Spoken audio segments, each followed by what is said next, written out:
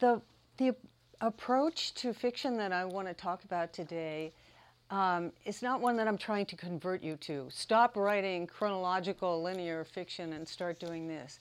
Rather, it's a way to incorporate a different gesture that can be very freeing, for one thing. A way to look into some other impulses that you have as a writer, and I'm sure you have them. I'm sure that everybody here does research, for instance, for fiction. Some of you may hate it. Some of you, like me, might be addicted to it.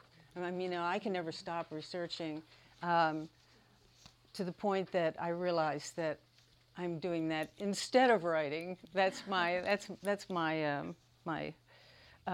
way of dodging writing, but it's also something that is so important to my nature in some way that I have had to figure out a way to incorporate it. Anyway, I think that we can talk about why people undertake these more segmented. Well, let's first talk about the kind of a title for the kind of fiction I'm talking about. There really isn't a satisfactory one out there.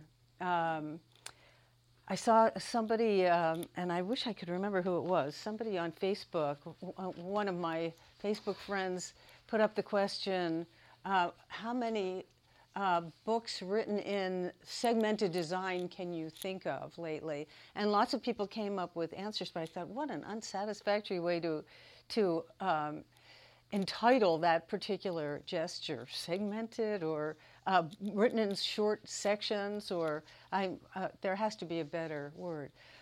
One of the few useful ones came from Madison Smart Bell in his text for creative writing called Narrative Design. It's not a particularly popular text, although he's a very smart and interesting writer. Does anybody know Madison Smart Bell's work?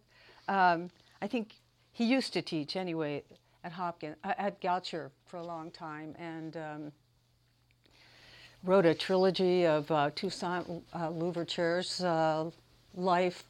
He was the Haitian slave who had the only truly successful slave uprising. Anyway, Madison Smart Bell's term for this was modular design, as opposed to linear. He didn't call the most common approach to story construction that most of us use, chronological construction. He called it linear.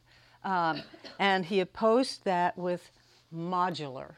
Now I have to call these modules, like I'm writing in modules. This is kind of horrible, but at least I know what he meant, and at least he came up with a word for it.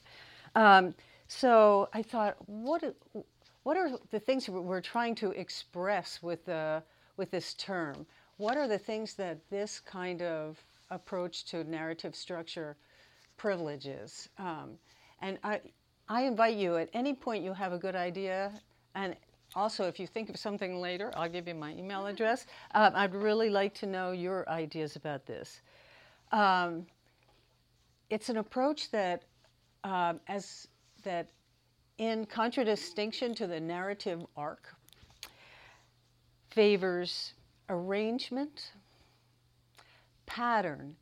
Are you somebody who is comforted by pattern, by visible order? Maybe this is something that you should try. Symmetry. I love symmetry, and I love asymmetry. That is, I love playing with symmetry one way or another in many things that I do. And I have to admit, I think there's some OCD in my personality, quite a lot. So symmetry appeals to me one way or another. The idea of the list. Are you a list maker? I am a compulsive list maker. I hardly ever go out of the house without making a list, but half the time I forget the list. It's just kind of a curious thing, really, and then I come back and look at the list. Oh, no, I forgot to get that. Segment, that's an odd one. It's sort of an insect word, but it comes back to my mind when I think about these. A story that can be looked at item by item. for those of you who were at the reading last night, I mentioned that sometimes works that that are constructed this way are the better ones to put in your bathroom, because you can read a segment here, read a segment there, you go forward, you go backward, and in a way they are designed for that, I think. Although I think the most successful modular fictions, in a sneaky way, incorporate plot or some sense of chronology, some sense that that there's a story being told, that a story is accumulating here, that a story is eventually going to be delivered, but in a more sideways way than usual. I find that whenever I seriously commit to working in this modular fashion, I am immediately trying to insinuate a plot in somewhere, or some idea that there was a story that caused this crisis of needing to collect lots of pieces of knowledge, and eventually it's going to come out, although you might be sort of reading it between the sections. Another thing that that modular fiction permits more than linear fiction. Although I tried to think of examples of this, I couldn't come up with a whole lot, although I'm sure there are some, and if you know some, I'd like you to tell me. Two immediately occurred to me. They are fictions that look like documents from the external world, bureaucratic documents, logs for employees. One way or another, they borrow their organizational principles from something that has nothing to do with fiction, but they turn into really interesting fictions. Two that occurred to me: Mavis Gallant's The Assembly, which is the minutes of a meeting of an apartment house in a Paris neighborhood, where very slowly you begin to see, in the middle of all this bureaucratic nicety, that really what these people are about is prejudice and xenophobia, and not wanting to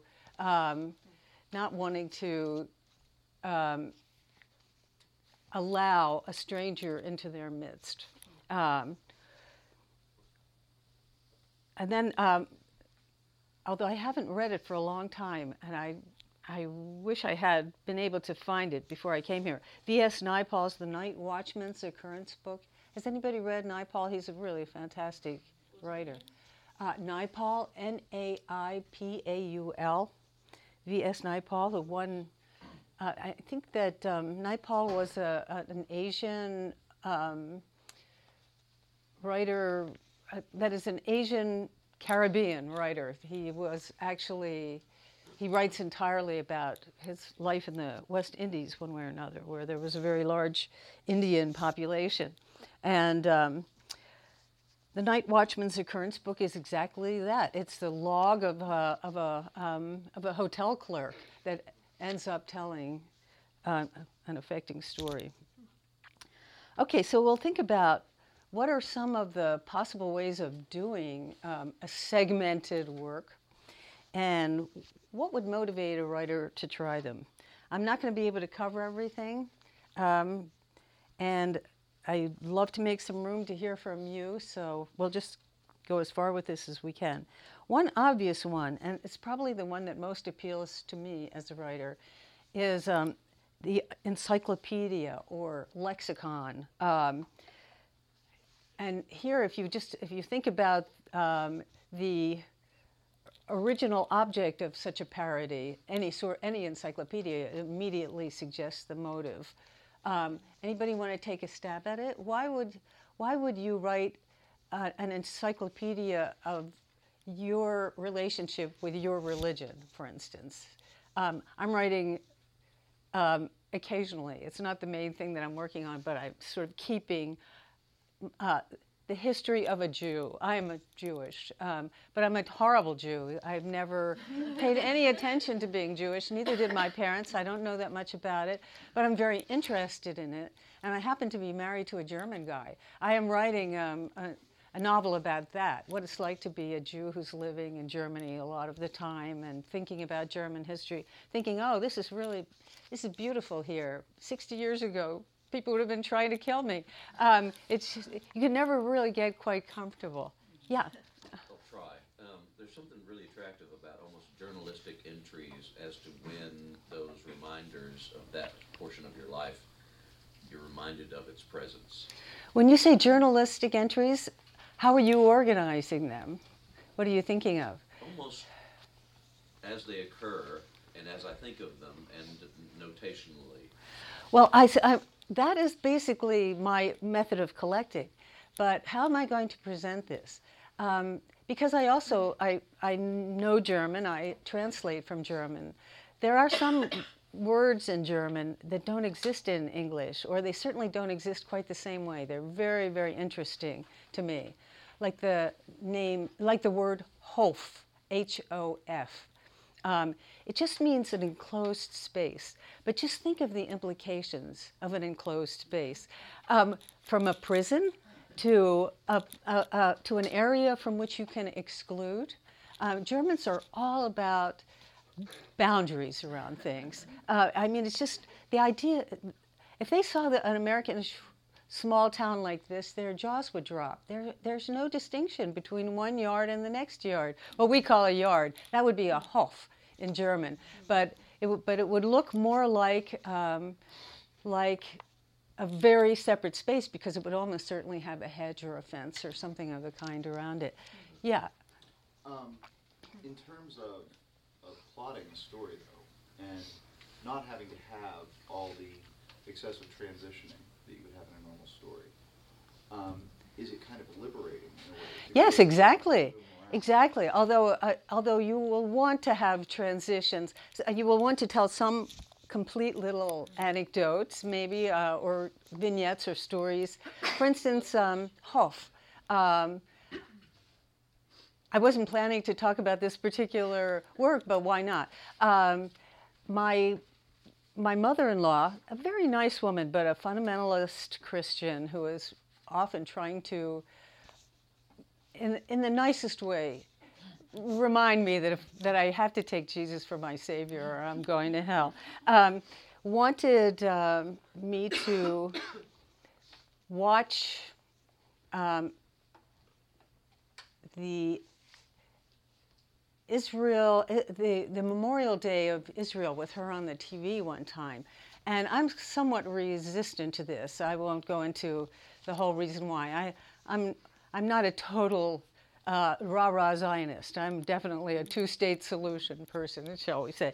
Fundamentalist Christian Germans really are pro-Israel. They're extremely pro-Israel. They've been in Israel many, many times. I've been dragged there once. My in-laws, that is. Anyway, I was resisting this, and the conversation where we were talking about this was happening in the Hof of their house. We were on our hands and knees pulling grass out of the gravel of the Hof, trying to purify the Hof as we were talking. And I am so bad at gardening, and I'm getting more and more upset. I'm pulling good things out instead of bad things, right? And my mother-in-law is getting more and more upset. And I ended up saying something so mean to her that she started to cry, and I made my husband mad at her. You know, I said, really, it isn't Israel that interests me so much as what happened, as where are all the Jews that lived in Europe before the World War II? And what kind of culture is there now? And then she started saying the things that Germans often say. I hope you don't think I knew anything about that. I didn't even know any Jews. I knew nothing, which stimulates me when I'm in a bad mood to say things like, what about the radio? What about Herr Gutbrot, who the principal of the high school there, who was a famous Nazi at the time? You know, so it wasn't a good conversation. But anyway, it's incorporated in this. Under Hof, once I had many of these pieces, I thought, what is the principal word that represents any one of these things? I think that I actually put a few of them here. Um, that word? Pardon me? How do you spell that word? H-O-F. You know the word, the very common name Hofmann. Hofmann. It just means a person of the court. Hof means not only a physical court or a courtyard, but the court around the king. It's the same word because a king was surrounded by his court being both people and a wall to keep everybody else out, right? So some of the subject matters that I could represent by one word in this history of a Jew were divorce. My family divorces almost compulsively. But you can go back as many generations as I know about. There was a divorce or at least a separation, a permanent separation of one kind or another. What is this all about, right? I wanted to talk about clannishness, which Jews are often accused of.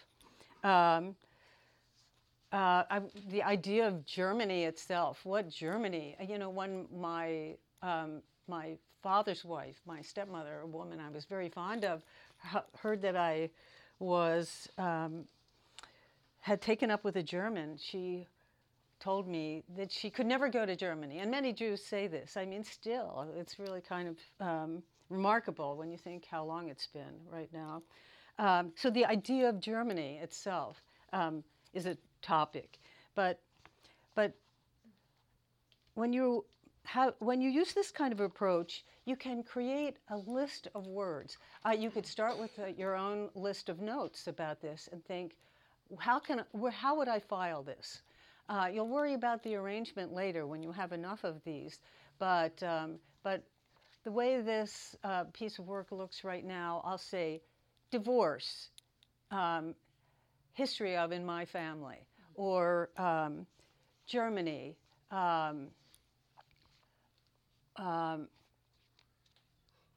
who would possibly go to. I mean, there's a similarity in the way that I'm constructing these titles, but they can be filed alphabetically.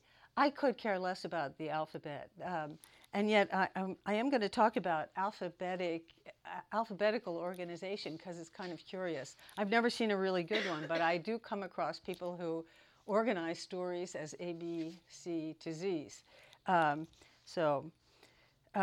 We'll get to that in a minute. Okay, so why use an encyclopedic form? First of all, it's an area that's so vast, I don't see the ends of it. It balloons rather than comes to an end. It doesn't go like this, it goes like this, the more I think about it. So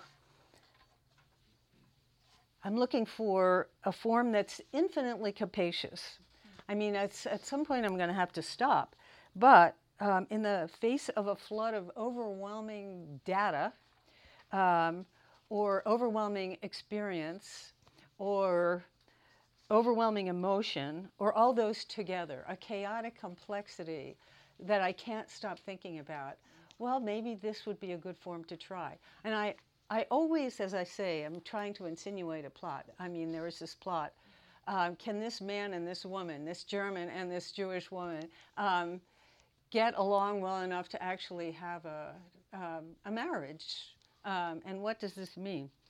But I'm willing to go there sideways, or piece by piece, seizing the most neutral and capacious ordering device of all, which is the encyclopedia or the dictionary or lexicon, whatever you want to call it, which also has the arbitrary effect, it occurred to me as I was thinking about this, of making all items equal. For example, if you look up Adolf Hitler in the shorter Columbia Encyclopedia, on one side of him is George Herbert Hitchings, a pharmacologist who won the Nobel Prize for his work on chemotherapy, especially immunosuppressant drugs for leukemia and so forth. And so on the one hand, chemotherapy is this kind of horrifying medical treatment, as I'm sure you all know, but it does save lives. Then you have Hitler, And then you have the Hitopadesha, a classic collection of Sanskrit animal fables closely related to the Panchatantra. They're like the Aesop's fables for the education of a young prince in India. And shall we say that between the three of them, you can in some ways conjure a whole world? I mean, think about it. A chemist who comes up with a life-saving drug, the most murderous dictator you can think of in human history, and animal fables to instruct a ruler how to rule fairly and obediently. And in some way, you already have 3 points that from which you could create a whole world. And of course, if you had 20 to work with, there would be many more nuances in this world. Okay, so one way to do this is to create a vocabulary. It doesn't really need to be an ABC, and you can be funny about this. I find, as with my telephone book, there are an awful lot of B's of anything that interests me, a lot of T's, a lot of S's, and no R's. You know, I'm just making things up. But that doesn't bother me. And anyway, you can fish around. Where is a word? I gotta have a G. I just gotta have one. Get. That's the Hebrew word for a divorce. I'll use that instead. So, all right, there's a G.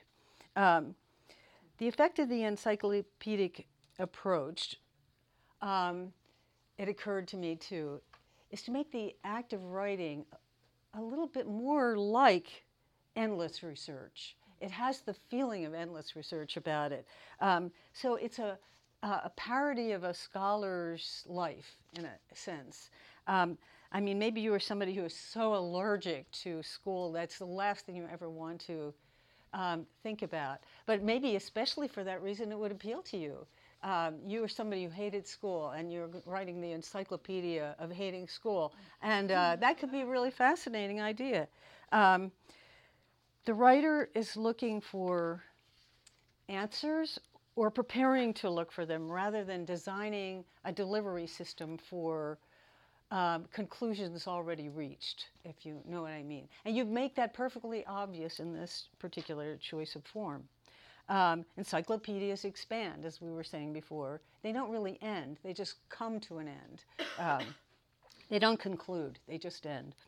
The emphasis, and this is why it's helpful to you if you're not a very organized thinker.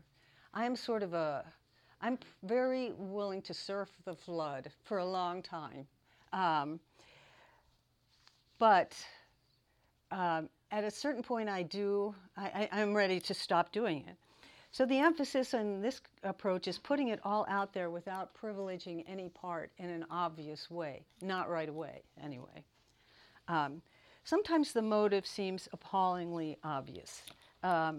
This particular piece is not so wonderful that I wanted to make a copy for you. Lawrence Norfolk is an English writer.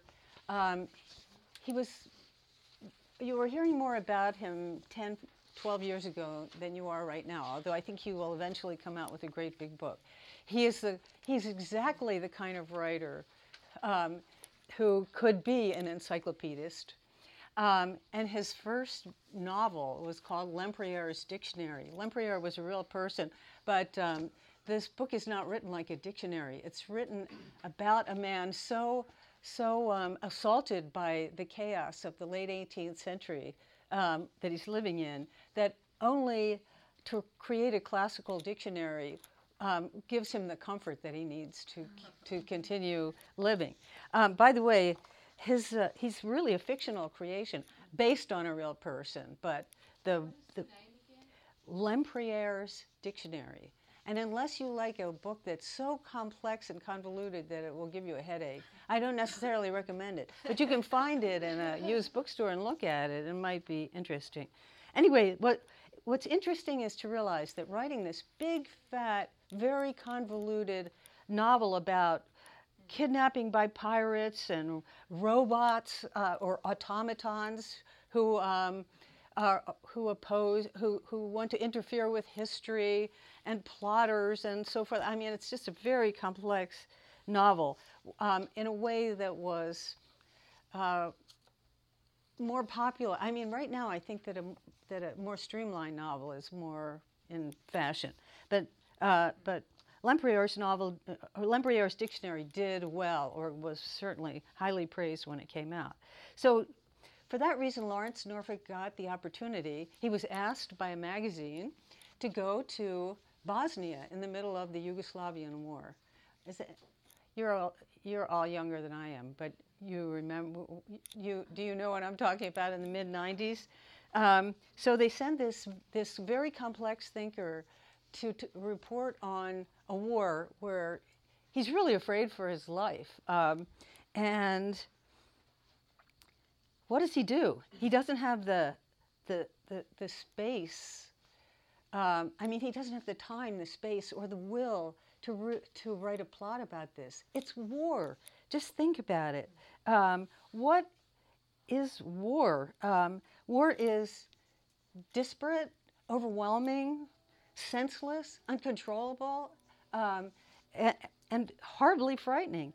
It's divisible into any number of small units, some of which show heroism, reason, humanity, self-discipline, good sense, self-sacrifice, and so forth. But taken as a whole, I defy one person in a 3-week visit to get to get it down, if you know what I mean. So he resorted to a Bosnian alphabet. This came out in Granta. And as I say, I don't think it's his best work, and I don't think he does either. It starts with A for apology. He writes, A should be for alphabet, the device I am resorting to in some desperation to structure my thoughts on this subject, my relations vis-a-vis 2 Yugoslavian wars. This is my 4th attempt. You'll often hear that from people who are working with the encyclopedic form. I'll come back to that. This is my 4th attempt at organizing the material. The deadline looms, and the only virtue of this catch-all structure is its transparency. An ABC, you know the writer's in trouble. So a preemptive strike on exaggerated expectations. A in this instance must be for apology. I was going to read just one more little section, but I will send all of these around, and anybody who wants to look more closely may do so.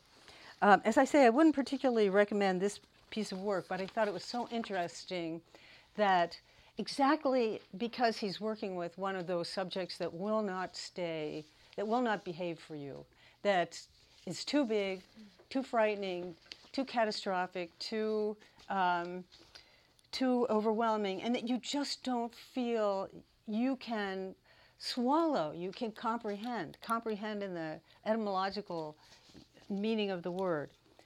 G, gun, G, rather obviously is for gun. I have handled guns, am reasonably at ease with the idea of a device for firing projectiles.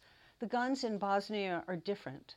Their stocks have not been lovingly polished. Their barrels are unoiled. The metal they are made from is black and scarred with little nicks and scratches. Almost everyone I meet here carries a gun, but they are careless of them, waving them about, dumping them roughly on the ground. These are not treasured possessions, and there's nothing iconic about them. They would look ridiculous hung above a fireplace. It is apparent at a glance that a Zastava Kalashnikov was never intended for pheasant. These guns are rough tools for the job of shooting people. But some of them are about encounters. Some of them are about being lost. Some of them are about having a drink with someone who later becomes an enemy, and so on. Okay. He doesn't have, he can't really engage that massive architectural sense that he uses on his novels. But he's still an architect when he sits down to write. So this is what he came up with. And an alphabet has to suffice. I think war was just too much for him. And this is what he came up with. For some of us, probably all of us, if we think about it, the alphabet itself is full of hidden meanings, sensory associations, and compulsions. I wanted to read you this poem. I'll read you. Rimbaud's Voyelle. How many people know this poem? Good for you. Arthur Rimbaud was this visionary, very strange, way before his time French poet who stopped. I mean, he finally gave up his poetic career at the age of 21, if I remember right. So all this brilliant work came before that. This is just a poem about vowels, what they made him think of. And I would like to remind you, it's a hard poem to translate because A in French is ah, E is eh, I is e, and U is oo, o, and so on. But we'll live with that because this is so surreal. Yeah. A black, E white, I red, U green, O blue. Vowels. I shall tell one day of your mysterious origins. A black velvety jacket of brilliant flies which buzz around, cruel smells, gulfs of shadow. E whiteness of vapors and of tents, lances of proud glaciers, white kings, shivers of cow parsley. I purples, spat blood, smile of beautiful lips in anger or in the raptures of penitence. You, waves, divine shudderings of a viridian sea, the peace of pastures dotted with animals, the peace of the furrows which alchemy prints on broad, studious foreheads. Oh, sublime trumpet full of strange, piercing sounds, silences crossed by worlds and by angels. Oh, the Omega, the violet ray of his eyes. That's an experience, isn't it? My friend Janet Kaufman, a fiction writer she kind of had the peak of her career as a fiction writer in the 80s with a novel called Collaborators. You know her work? She came from a Mennonite background just up the road from where I was growing up, around Lancaster, Pennsylvania, but a totally different kind of childhood. And she still lives on a farm. She is such a virtuous person,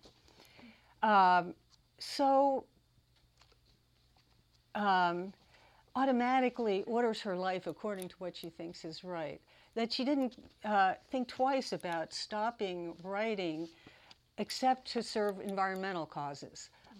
She got annoyed at the amount of hog shit that was being poured into her stream. And she started a little organization because of that, and this just ballooned. Now she still writes, but she writes about environmental causes. She's also a poet. Anyway, I'm going to pass this around. I hope nobody here gets mad at me. When I was teaching a forms class at Western, one of my students, and a very good student, said, "She ruined the alphabet for me. I can never go near the alphabet again." Because this is Janet, her meditation on letters as sexual beings that connect to other letters. So it's about conjoining, about the conjoining effect of letters. And she writes about them as if they were real 26 acts in 26 letters. It comes from her collection, Characters on the Loose, where she's moving away from the more plot-based form of Collaborators, a novel, to a collection of stories that's really thinking about the elements of fiction in a more abstract way, but bringing them to life in the way that she always brought everything to life. Janet Kaufman, Kauffman in her case. So I'm going to pass this around, and you can look at it. What can I read that will make your ears flame? Let's see. Some of them are hilarious, by the way. And the strange thing is, the overall effect of the book for me is innocence. Sex, when it's not cruel, has a sort of innocence about it. And after all, these aren't real people. They're letters. So there's something kind of wonderful and joyous about it. M and N are lovers. What you see are their hips and legs only, like the bottom half of mannequins for demonstration. These lovers love to walk. They are in love with moving their legs, walking and running, as much as they are in love with entwining their legs in lovemaking, or looping their legs around the other's chest, or just resting them thigh touching thigh through the night. They have breasts and hair, arms, faces, and skin all over too, but their legs mostly arouse them, define them, and pace out the ongoing measure of them. M is not male, as you might at first think. No, M is female. See the legs. Between M's two legs, that's her crotch, her pubic hair. And N, well, it's more of a side view of him. His two legs and the uprising stalk of his penis out in front as he strides. And on and on. I mean, this is the most fun thing to read, if you're in the right mood. So I'm going to just pass this around. But that this was her exploration of the alphabet. After all, when somebody says to you, your family, you're the first writer in it, what is it about writing that attracted you? And you're thinking, what can I say? What can I say? What is the basic unit of the thing that I do? I usually say words, and then I start trying to explain to people why words, any word, entranced me. But you know, it was actually letters before I could even read. I was so thrilled. I was so happy when my mother read to me that I would take the book and I would look at those black things on there and I would just rub them against me. You know, I wanted to have the power to penetrate these black marks on paper. And then suddenly I did. I really can't remember learning to read. And I wasn't particularly fast at this, just average, I think. But I knew that I wanted these little figures, these characters. And actually, it's one of the things that I'm curious about that I haven't really had time to research yet. Where do letters really come from? I heard something on NPR lately that most of our letters actually descend from cuneiform, or from hieroglyphics that were little ideograms of an action or a character or a profession or a kind of labor or something like that, and they then began to be like the initial letter of that thing. But behind them there are pictures. I would really like to know about that. Anyway, Janet was interested in that. She just made up her own. And it's an amazing work that's not like anything else. So it's a meditation on the carnal implications of letters, let's say. Okay. The encyclopedic lends itself, especially though I think, to the vastitudes of religious feeling, religious reference, that is, religious history. I mean, when you think about, I don't know how many of you, there are some people who are lucky enough to not worry about religion at all. Or maybe that's not lucky, I don't know. But most of us are trying to figure this thing out one way or another. And when I think about the principal encyclopedic works of the last 25 years, religion is often part of the subject matters, or the subject matter. A novel that I think especially writers who are interested in innovative work or fascinated by is Milorad Pavich's Dictionary of the Khazars. That word is spelled Khazars. Can you spell it again? Dictionary of the Khazars. Khazars. This is so much his most famous work that the easiest way to find it would probably be to just look up Pavic, whose name is spelled Pavic, with a C with a little mark over it. He was Serbian. It's funny, I mean, I had already an association with the Khazars because every Jew whose family originated in Central Europe likes to pretend that they were descended from the Khazars. The Khazars were maybe partly mythical people who lived on the shore of the Black Sea, who supposedly in the 9th century had a very enlightened king who wanted to choose his religion. He was ready to be to go to one of the major religions from paganism. We have to have a better religion than this, but should it be Muslim? Should it be Jewish? Should it be Christian? So he supposedly had wise men come to the court and make their cases. And that's exactly what the story of this book is.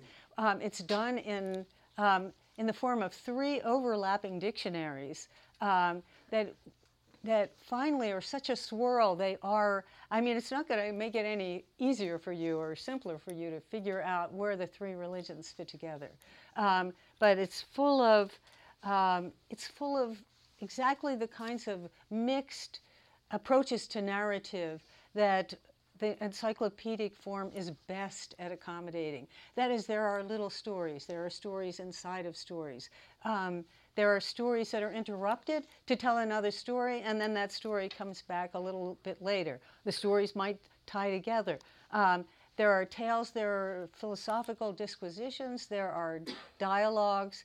If anybody's ever looked at the Talmud, mostly it's very boring, but sometimes but there's something kind of wonderful about it too. I mean, it's in the Talmud, and some of the commentaries on it appear in the form of dialogues. Ben so-and-so says one thing, and Ben so-and-so says another, and this book, which is not huge, it's not as fat as you would fear, incorporates all of these gestures, and is really a wonderful example of the encyclopedic. But it doesn't. It seems perfectly natural when it's about religion, one way or another. By the way, supposedly the Jews won that contest, and the Khazars became Jewish. And this is why Jews are so fond of the fantasy that they came from there and that they are of that people. I am not sure. But I have it too. I have it too, and my dad had it. Okay, all right. So let's stop for a minute. Here's an axiom for you. I mentioned this at my reading last night. In a way, all form comes down to 2 gestures. The list, that is thing, thing, thing, thing. And the things are different, one way or another. The sheer muchness, manyness, multiplicity of the world, all of its variation. And the refrain, where in a way there is some sort of message. It might be the message of not knowing. It might be the question itself. But I mean, I'm sure that all of you who are working hard at writing have come to understand that writing is not really about meaning. If you understand everything, there are easier ways to get it across. Creative writing is for people who are trying to figure out things, not for people who have already figured them out completely. Anyway, an encyclopedic form, or an anatomy is another word that's sometimes used for this. A modular form instead of a chronology suggests list and refrain at once. Just because you have a segment, that's a refrain already. There are 8 of these. 8 of what?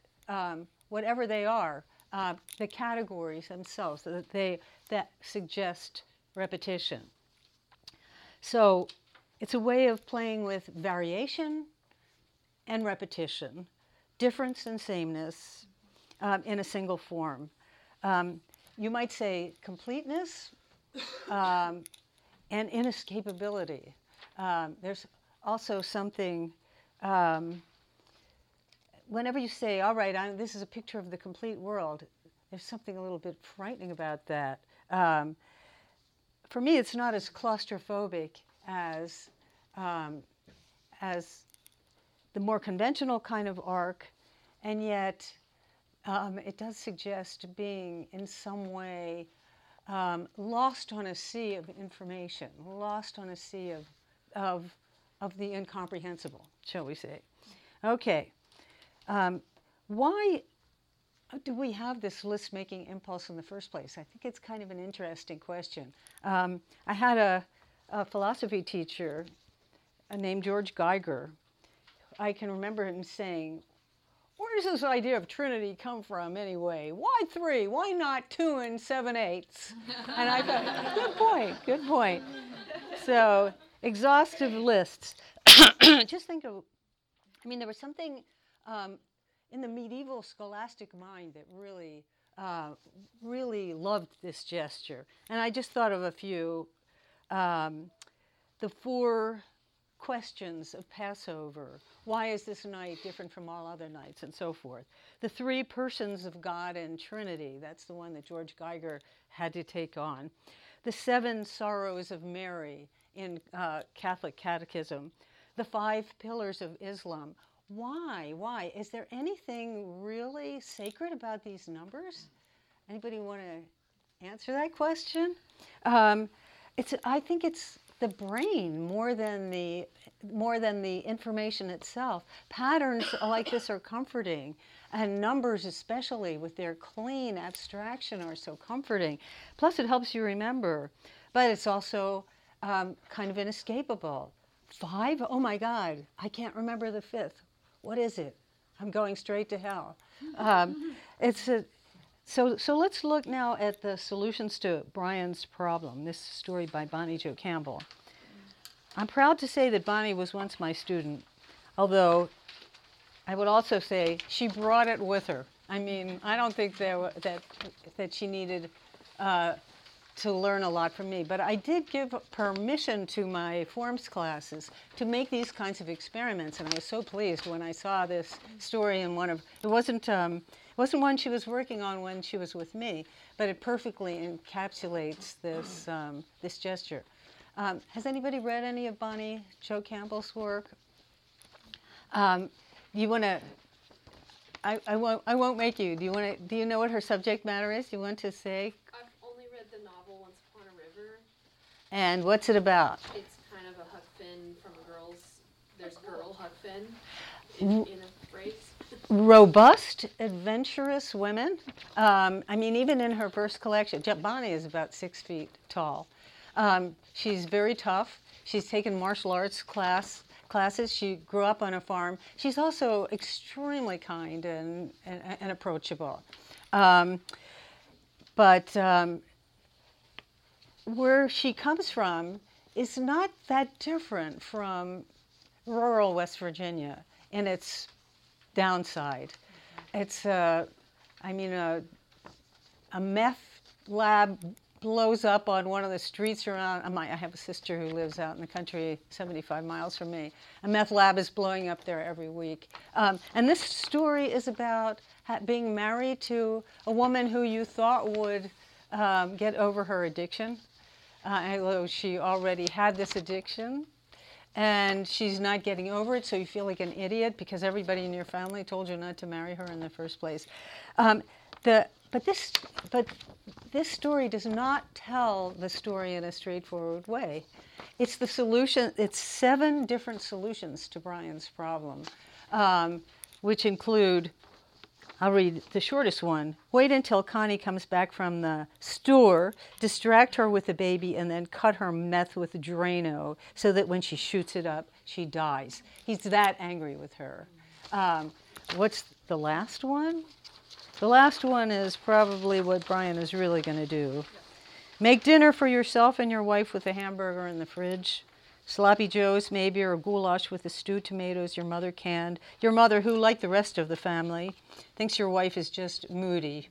You haven't told him the truth because it's too much to explain. And it's too much to explain that, yes, you knew she had this history when you married her, when she got pregnant, but you thought you could kick it together. You thought that love could mend all broken things. Wasn't that the whole business of love? Mix up some bottles of formula for later tonight when you will be sitting in the living room, feeding the baby, watching the door of the bathroom, behind which your wife will be searching for a place in her vein that has not hardened or collapsed. When she finally comes out, brush her hair back from her face and try to get her to eat something. This tender little gesture. I mean, Bonnie really knows these people. They are in her family. That name, Campbell, which in Michigan is pronounced Campbell, is like the name Atkins in West Virginia. I don't know if that is.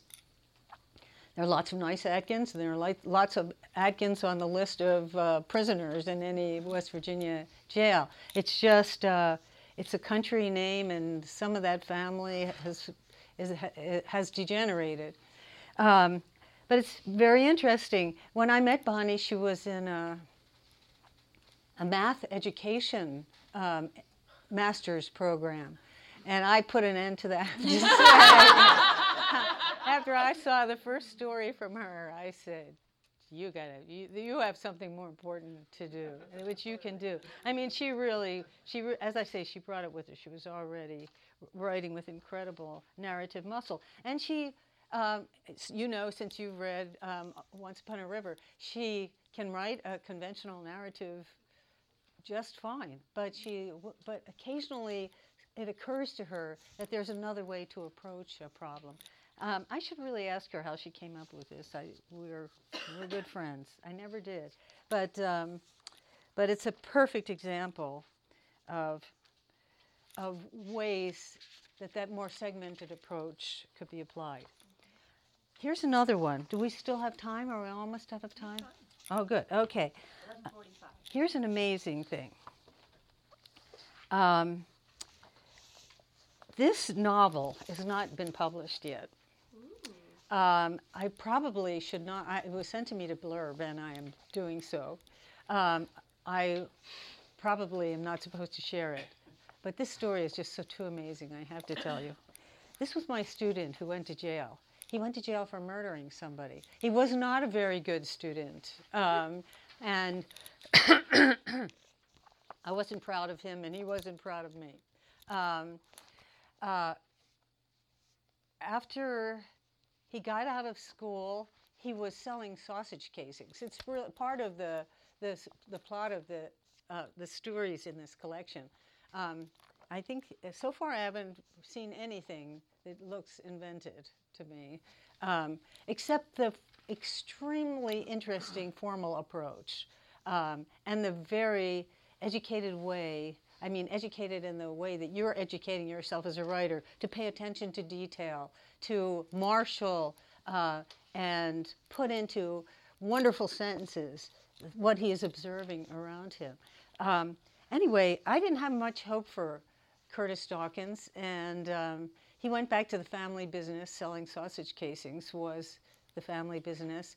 And he started to, on his business trips, shoot dope. He married another one of my students and had 3 kids. This is really upsetting. The other student now teaches creative writing in Portland. She's a very good writer. And I thought she was the one. I mean, she's still, I think, a writer who could really have a big future. But suddenly I get this book in the mail, and it's terrific. I guess some people really need to go to jail to concentrate the mind, you know. I once went to Coldwater Prison for Women in Michigan to talk about my novel She Drove Without Stopping, which ends with the protagonist in jail in California for a drunk. She's arrested for being drunk, and she looks on it as really an accomplishment that she's landed in jail for this in an ironic sort of way. And I said to the women, I really wanted to come here because I've had this fantasy that if I just can't get anything done, I'm so distractible, I could just commit a crime and go to jail, and then I could get a lot of writing done. And they said, no way, don't do it. They're calling you on the public address system every 15 minutes for something or other. You never have any privacy. You live in a dormitory. You don't want to go to jail, believe me.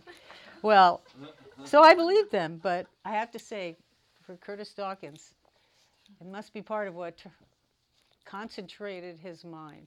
And here is a story that is basically an encyclopedic or a list story or a story. You can expunge the list, but keep the grid, the idea of a grid. What this story is about, and it never explains itself. You just see it when you start reading it. It has no climax, no arc, just a kind of saturation point. It does have a refrain. Who is this? And another refrain. Hey, it's me. It's the telephone calls that I think, while he was in county jail, they must have access to a phone all the time. And it's free to the prisoner if you can get somebody to accept the collect call. And that's what this story consists of, call after call.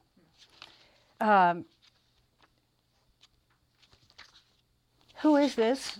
Hey, it's me.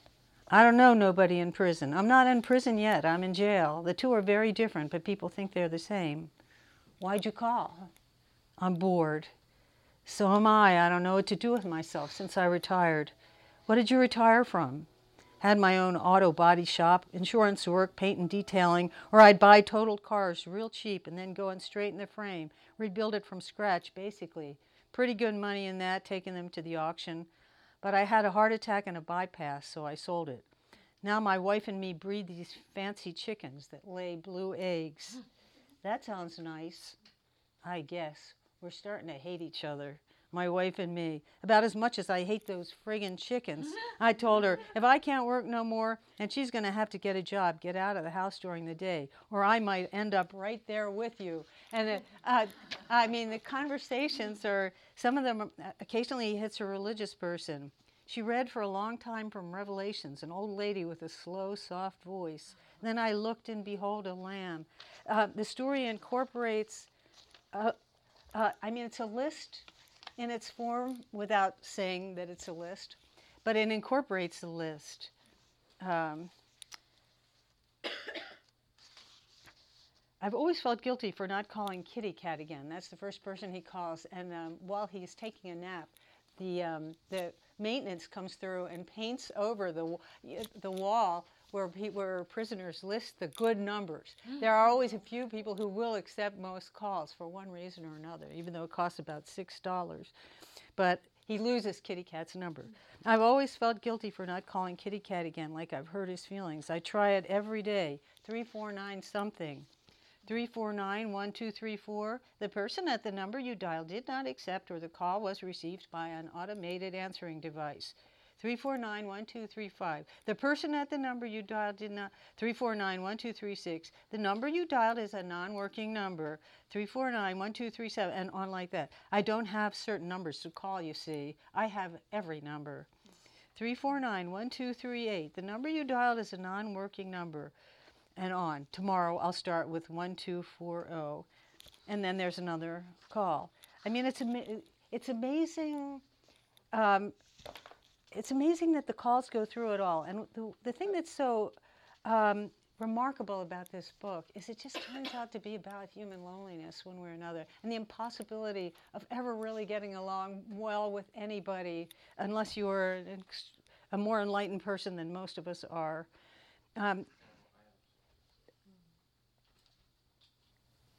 It's about human loneliness, hope and hopelessness, reaching out, contact and losing contact over and over and over again. And really all the stories are like that too. I think this will be a big book because as the editor who sent me this book said, it's high time for a book that explains American prison in an artful way to the public. So who would have thought? But here it is. And it's really a book that in many ways, what did he learn? He learned to leave out all the once upon a times and this is the way it ended, and it's just about these gestures over and over again, and it works. Such strange people he meets in jail. Um, just to mention a couple of other books where you can look at somebody working with this encyclopedic or segmenting or modular gesture. This is one of the most brilliant novels. It's not exactly a novel, it's a memoir. Who knows what Primo Levi writes? Do you know his work? He won the Nobel Prize, an Italian writer. He was actually a chemist by trade or by training, who ended up in Auschwitz for a year towards the end of the war and managed to survive. And what shines out of his work is this determination to remain calm, rational, and humanitarian in the sense of humane letters, in the best part of humanity, in the face of having had this experience, and to write about it in that way. So he tries various kinds of organizational schemes, and this one, I think a lot of people would say is the most amazing of them. It's called the periodic table. He tells the story, and once again, it's not an exhaustive book. Look, it's not even fat. He's not trying. The periodic table supposedly gives the values of every element in the chemical compendium. So there is an idea about it. He's using the metaphor of an exhaustiveness or of a complete alphabet or a complete encyclopedia. But once he lists an element, he thinks of its properties, and in a way that only a scientist could do. So it's not just. I mean, I could not sit down here and organize my life into the principles of automotive mechanics because I don't know anything about automotive mechanics, although I wish I did. I might be able to do it with food. I might be able. It'd be interesting to think what things I could do it with. But he could do it with chemistry. He loved chemistry. He loved chemistry all of his life. He thought that in some way it stood so well for the materiality of the world, and its beautiful rationality and changeability at the same time in some way. So anyway, this book is organized into argon, hydrogen, zinc, iron, potassium, nickel, lead, mercury, and so on. And but each of them, in each of them, he works with the element in a scientific way, but then starts telling the stories of people that he's known and ways that their properties as human beings in some way correspond to this element. And it's beautiful. Iron is about a friend that he made who became a partisan, a farm boy from the Tyrol, who was as different from him as he could possibly be and did not survive the war, who in a way he talked into, and this is one of the things I can hardly talk about this book without starting to cry, so I'll try not to do it. But he in a way, just in the process of their normal conversations, he talks this man into thinking about fascism, about what's wrong with it. And he becomes a dedicated anti-fascist, and then he ends up dying in a horrible way. That's iron. That's what I feel, this simple, more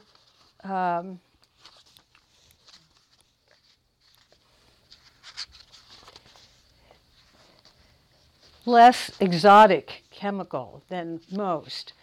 Here's how that chapter ends. Today I know that it is a hopeless task to try to dress a man in words, make him live again on the printed page, especially a man like Sandro. He was not the sort of person you can tell stories about. Well, of course he is, because he's just done it. Nor to whom one erects monuments, he who laughed at all monuments. He lived completely in his deeds, and when they were over, nothing of him remains, nothing but words, precisely. it's just precise is a good word for this to end on, because there is this sense of precision. As I say, there's something about his work that so honors the very best in Western thinking, insofar as it's ever created anything useful, valuable, precious, worth saving. And yet he's telling stories that destroyed people just by knowing about them. I mean, never mind what happened to them personally, just seeing these things. You know, was an extremely high suicide rate among survivors of Auschwitz or other concentration camps. 15, 10, 6, 20 years later. And some people think that he committed suicide. I'm not convinced that he did, but he died in a fall that may or may not have been suicide. So. Who's the author of that? Primo, spelled just as you would think, Primo, Levi, Levi. And this is it's just an amazing, amazing book. I think we're running out of time. I want to say, here's a book that most of you have probably encountered, Tim O'Brien's The Things They Carried. One of the interesting things about it is that this was a second attempt. He wrote first a quite conventional novel about his role in the war, but he hated it. I think it was published, because in fact, I know it was. I've never seen it, but a friend of mine from the same English department I taught in read it and said, you know, it wasn't a bad book. He didn't give it enough credit. But the point is, it didn't satisfy what he was looking for a way to tell a collective story and to get at the essence of the stupidity, absurdity of this particular war. And so this is what he came up with, and it's a fantastic use, although you don't see lines about it and things are not numbered 1, 2, 3, 4, you can feel the list coming right from the title, The Things They Carried. I'm not going to read from it because we are so short of time, but as an example of organic form that a writer develops from frustration with the conventional form of storytelling. When all the same there's a need, one way or another, to package all kinds of overwhelming, very personal and also historical knowledge about a particular subject. Wonderful. This was a book that I mentioned yesterday. This is the German woman writer I translate. Hermine, this is a woman's life in encounters with animals. She was a farm woman who just could not manage animals from the start. So her father basically hated her. It felt, she's too stupid to mind cows. Send her off to school, cursed father. And this is a history of encounters with animals. It's not sentimental. There are very few pets in it. Yeah. Maria Beig, B-E-I-G. B-E-I-G. Karen, if you would like to have this book, you just let me know. I have a lot of them. You know how it is. When you but it's a really fascinating book. They're not very happy encounters, most of them, although some are. But what's interesting about it is it tells her whole life, from even before she was born. She was one of 13 children. Her mother had just lost a child before she was conceived and just could not like her. Eventually she kind of came around towards her because she had some special characteristics as a child. After all, she was the only one of these 13 children. I can never remember, it was 13 or 14, because it's different. The book, it's one more or less.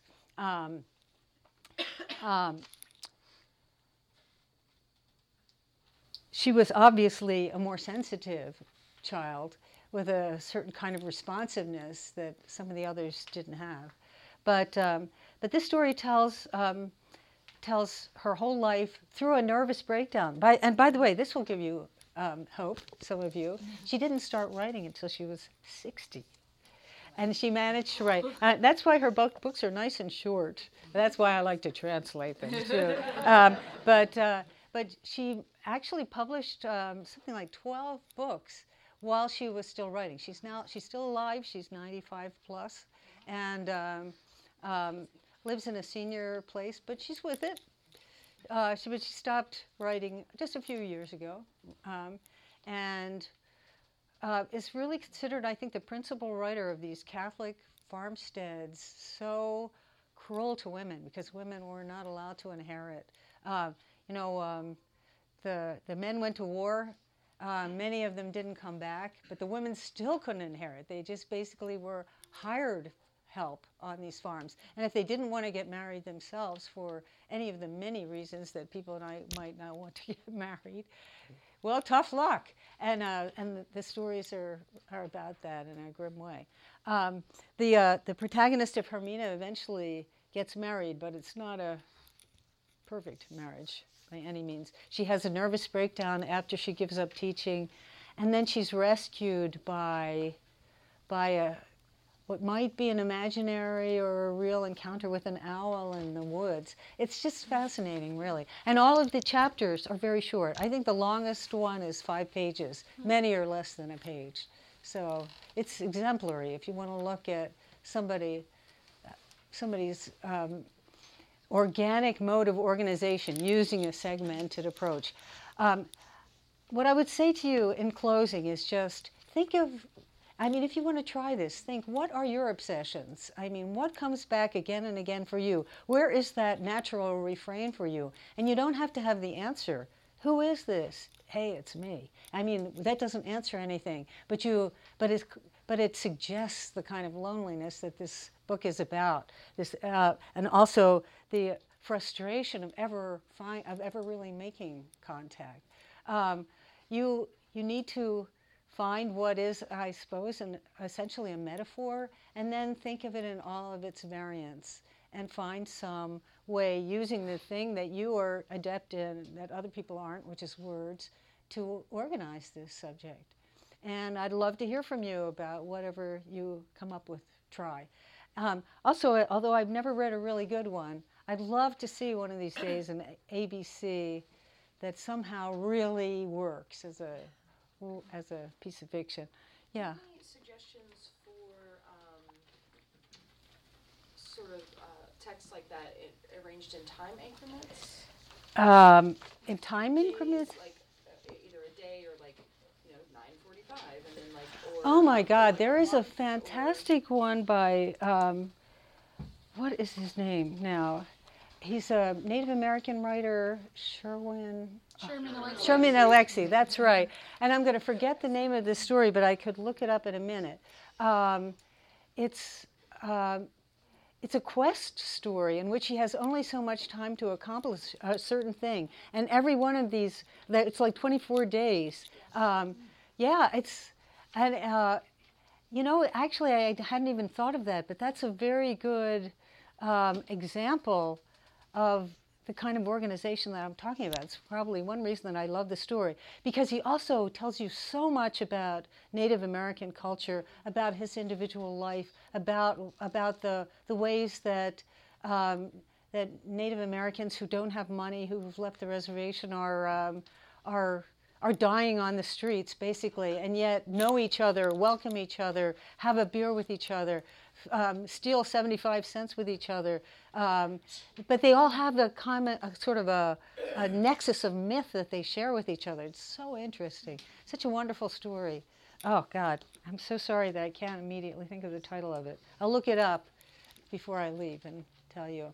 Well, that's an interesting, in a way, you're pushing the escape from chronology back towards chronology, but you're right, it actually works more as a list. You would never think to yourself, oh, I am following a chronology here. You do feel like you're on a quest of some kind, but you know perfectly well that this quest is going to be futile in some way. So, other questions? Anybody want to? Well, I think I'm supposed to let you go now.